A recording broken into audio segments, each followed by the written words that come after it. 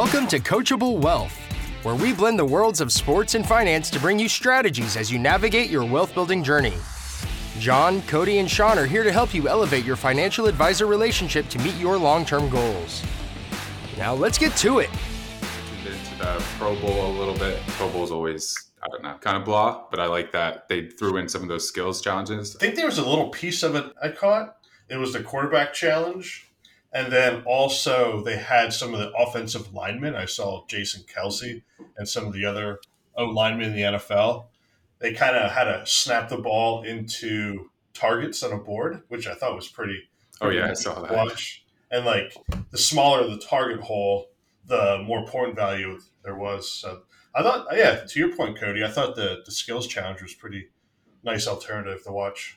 Yeah, instead of, obviously people aren't going all out in the Pro Bowl, and that's why they changed it. Before they obviously had pads on and everything, but now it's just pretty much flag football, which was interesting. But yeah, I agree. I like the skills challenging a little more than the actual football playing, just because nobody's really trying their hardest. I'll be honest, I didn't watch a second of the Pro Bowl, and I don't think I have in the last probably 7 years since they really stopped trying.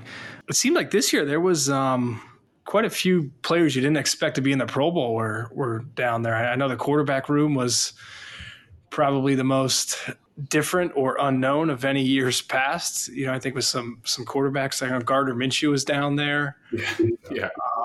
Jalen Hurts, who really had a great first half of the season and a really tough second half. So it was interesting to see some different quarterbacks down there. Yeah, I was wondering why so many quarterbacks backed out, because it's not like they have a injury concern because they're not tackling or anything. Yeah, I can remember watching that back in the day with Peyton Manning and Tom Brady going at it at those competitions. And they're always, some of those videos always pop back up. They're always fun to watch. Yeah. I saw an old clip last night post Pro Bowl, and I think it might have went back 7 or 8 years when they used to have it over in Hawaii every year. And it was still a full-fledged competitive game. Yeah. I mean, they were full pads, full tackling. I mean, it was a live game.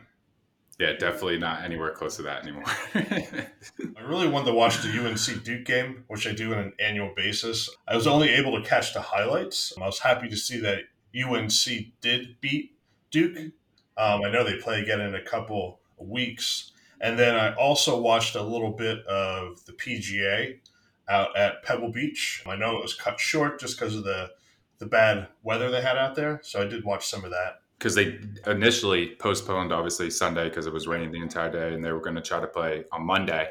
But I saw that last night they completely just said we're done, and Wyndham Clark wins. Yep. So that was interesting to see that. Obviously, the weather's, I know California's getting a ton of rain coming up. So that was interesting to see that. I can't even remember the last time that they cut a tournament short after 3 days. And I wonder what they would have done if there was someone else tied with them.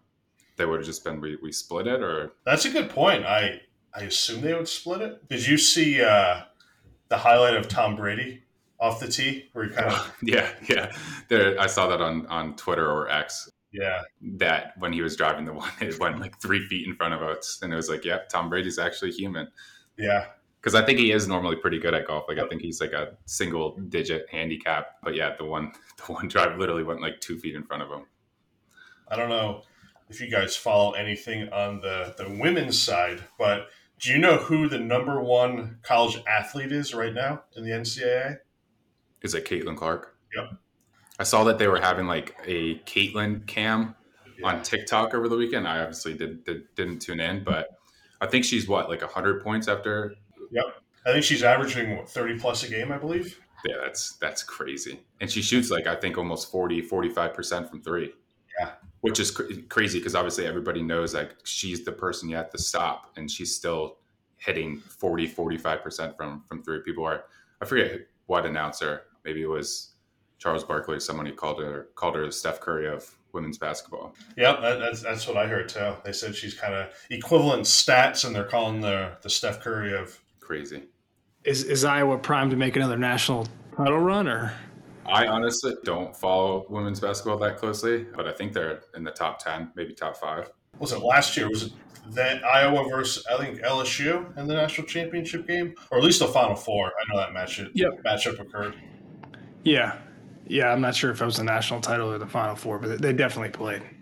What are your thoughts on the Super Bowl? See some of the stories about how expensive it is with it being in Las Vegas this year. I saw the stories, just the average ticket. It's the most expensive of all time. What was it, like $8,000 or something like that So in that yeah, ballpark? And it's something like that. It's crazy. a luxury suite was what, 2.5 million? Yeah. Paying $2.5 million for a suite that gives you what, 10 to 20 tickets? Yeah. Yeah, it's crazy. Unbelievable. I imagine as a player, I'm sure you get all kinds of family that you've never heard of coming to ask for tickets. And I've seen videos and stories of athletes saying the Super Bowl was the most stressful time in their life, not from a playing standpoint, but from all of the other aspects of, because you're only allotted so many tickets, correct, for family for the Super Bowl? Yep. And it's not a high number, I don't think. So if you have a lot of family, I could imagine it'd be stressful. I mean, there's the stories about, McCaffrey out there who's recently was talking about how he couldn't, the $2.5 million suite just adds another dynamic from a player standpoint, I think. Yeah. I didn't realize Brock Purdy was the last pick in the NFL draft. Yeah. Yeah. I didn't realize that. Have there ever been any other like very successful, what are they called? Mr. Irrelevant? Yeah. Has there ever been someone else who's been successful at that pick? I don't think to this level that I'm aware of. I mean, I know there's been players that have been good. I mean, the only one that I can think of off the top of my head was Maurice Claret from Ohio State. I believe he was Mr. Irrelevant back in the day. Oh, okay. Okay.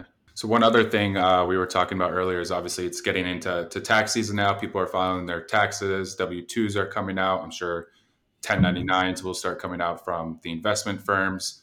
Anything specific that people should think about when they file taxes? I think that one of the big things is just getting yourself organized. Yep. Understanding what documentation you need, as what Cody said, like the W-2s, the 1099s. I think just as a starting point, just getting all of those documents in order and kind of having a ballpark figure of kind of, hey, here's what my earned income was, some of those items, my deductions, how much I contributed to, say, a 401k or IRA. I think some of the surprises might come on potentially some realized gains or dividends that come from portfolios. Those seem to tend to be a little bit of surprises sometimes. Yeah, one thing that we've noticed over the past couple of years, and especially when we have good years in the stock market, is sometimes if you hold a mutual fund and it's inside a taxable account, even though you didn't sell the mutual fund, you may get a capital gain distribution. And some of the reasons for that is if there's outflows of a mutual fund. So say you were holding a mutual fund, it's up 20% last year, you may get a 5% capital gain even though you didn't sell. And the reason for that is the mutual fund, if people were, selling out of it, they had to sell some of the stocks to give the individuals their money back.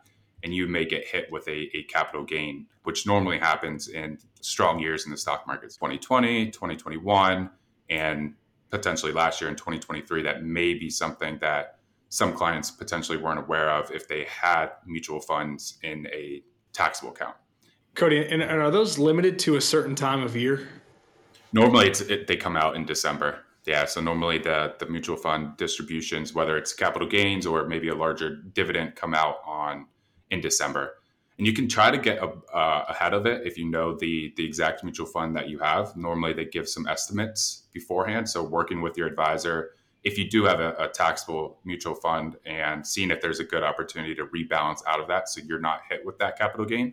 Because if you're in the high tax bracket, you say you get a capital gain distribution of $10,000, $20,000 and you didn't actually sell your fund, seeing that capital gain is not going to be a happy surprise when you go to file your taxes. Cody, is there any way or anything that as an advisor you can do to help mitigate those? I know you said become aware of kind of when those distributions are going to hit. I know you can kind of go back to previous, I guess, quarters and look what those distributions were. But is there anything from like a product standpoint that we could do to mitigate those? One of the major things would be using ETFs instead of mutual funds. So The only way you're going to get a capital gain on a ETF is if you actually sell it. So you will have control of when those taxes are raised, whether it's in a year where your income's a lot lower, or if you potentially have any losses. So if you have any capital losses that you can offset some of the gains. Say you had your account at a mutual fund provider and you have a couple 100,000 in there, and they have a 5% capital gain distribution. As I said, that may be $10,000, $20,000 that you weren't expecting, but there may be some opportunities outside of that one individual fund to take some losses, realize that loss to offset those gains, and still not miss any time in the market, just rebalance into another fund. Yeah, John. And going along with what you said about being prepared, I mean, there are so many stories, we hear it, I'm sure you hear all the time on the planning side of people just not being organized with their taxes and, having things all over the place. I know one thing we try to always instill is to have a relationship with our clients, tax professional, to create a bridge between us and them. So when things do occur or there's changes, we can communicate that and stay on top of things. So there's really nothing we're not prepared for. I think the communication piece is, yeah, it could be a 401k rollover. Let the CPA know that that's going to be reflected on the tax return. A Roth conversion, a charitable donation, could be a qualified charitable donation, and it's going to be reflected on the 1099, but the box is going to be checked as undetermined. So the CPA might see that it's checked undetermined, but they might not know the granular detail behind it. So inventory kind of what happened in the last tax year and just communicate with the CPA to let them know this is what occurred, just so there's not any mistakes made by them. We all know that CPAs are really busy this time of the year, tax season. So, I mean, I think the more communication from us, the advisor, the financial planner, and with the client, it's just going to help out the whole process more. Yeah, that's important. Speaking of charitable donations, one thing we were talking about recently is NIL, and potentially one of the major reasons why, if you look just this past season, a lot of college coaches were jumping to the NFL or retiring. Obviously, we saw Nick Saban retire. Yeah, it's kind of amazing when you look into the 501c3 organization, kind of how broad, I guess, the rules and guidelines actually are. I can just kind of talk from personal experience. So let's say some like college football tickets for a specific college or university. There's a portion of that that's actually counted as a charitable donation. It's for the benefit of the student athletes. You could actually use it as an itemized deduction. And then, as Cody said, on the name, image, likeness side, basically you're giving money to a specific athlete, and that X amount actually counts as a charitable donation. So if you are itemizing your taxes or receiving that itemized deduction, you can put that as a deduction. Yeah, I think unorthodox a little bit. That counts as a charitable donation.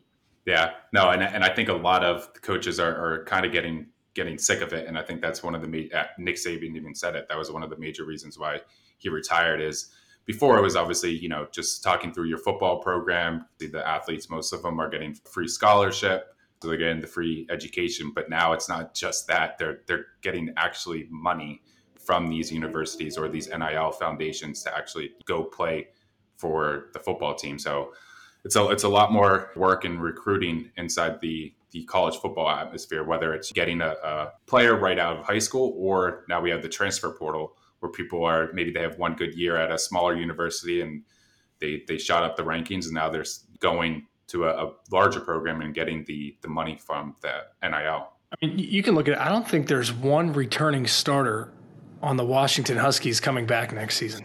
Really? Who were just in the national title, and they have lost, their coach left, and everybody followed.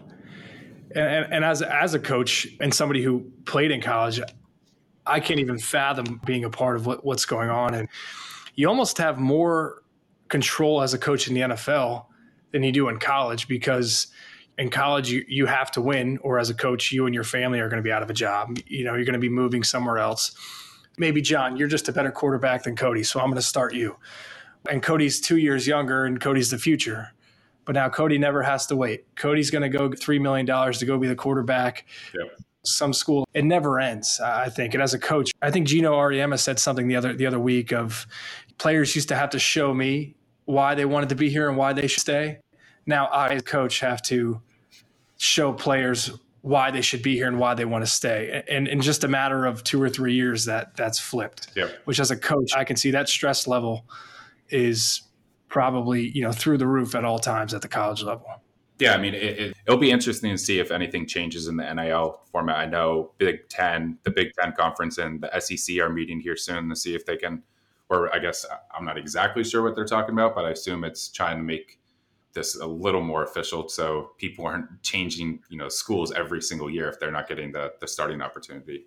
A few years ago, at 17 or 18 years old, you had to make a decision of what school you wanted to be at and then stay there, or else you had to sit out a season, and nobody wanted to miss any seasons. But your coaches could come and go as they please. So I think there's got to be some type of limit to the transfer portal. Maybe you get one free pass because at 17 or 18, you can't know the things that are going to happen to your staff down the road. And let's say you're a tight end and you get recruited to go play at some school. And then next thing you know, a new coach comes in and there are 5 wide receivers all the time. And hey, we don't need a tight end. So obviously you want to leave. But there's people that have been in school for what, 9-10 years now at this point, and they've played for 6 colleges. I think there should be a stop put to that, in my opinion. Yeah, no, there's just so much moving around, and sticking at one program, getting the stability. It's the same thing in financial planning. Put the plan together. There's small tweaks you want to make over the long term, but it's making sure you have that habit set up of contributing to your 401k, potentially taxable account, and getting the game plan set in place. But then along the way, making tweaks, not completely changing everything just because one thing changed inside your personal life. Movement does not always equal progress. Good point. The overall major college athletic, mainly college football landscape is probably not trending for the better. And as Cody said, I mean, there are real life examples. I mean, Nick Saban retiring. The rumors are that he just didn't like where the trajectory of college football is headed. Hey, I'm going to retire. The head coach of Boston College leaving as a head coach to become a defensive coordinator at Green Bay Packers. Yep. Now, I mean, it's not a bad lateral move, but it's just examples. I mean, I think Chip Kelly, too, they're saying that might want to get out of UCLA as a head coach and become an offensive coordinator in the NFL. Just basically for better wellness and quality of life. Yep. And I know Sean talked about it. Like, the recruiting is all year round now. You're recruiting new players, and you're also recruiting your current athletes of your team just to keep them for the upcoming season. And I think it's become so stressful. And the coaches really aren't coaching football anymore. They're just year-round recruiters. And I don't think that's where they want to head. And I think what Cody said, too, is like the Big Ten and SEC are forming an alliance to potentially try to not change the whole landscape, but tweak it for the better. So I think that will have some big impacts going forward here, hopefully. And I also saw some talks about maybe potentially doing like a CBA, a collective bargaining agreement, just kind of benefit the athletes a little more and make some more sense of kind of what's going on in the current college landscape. Yeah, it'll be interesting to see what comes out of that. I know last week we had the big Fed decision came out saying that they're leaving interest rates the way that they are. And we saw a little bit of movement in the bond market potentially. They also said that based on where everything's going right now, it's too early to say that they're going to cut in March, which a lot of people expected them to do. So we saw a little rise on the interest rate environment. But hopefully inflation continues to come down.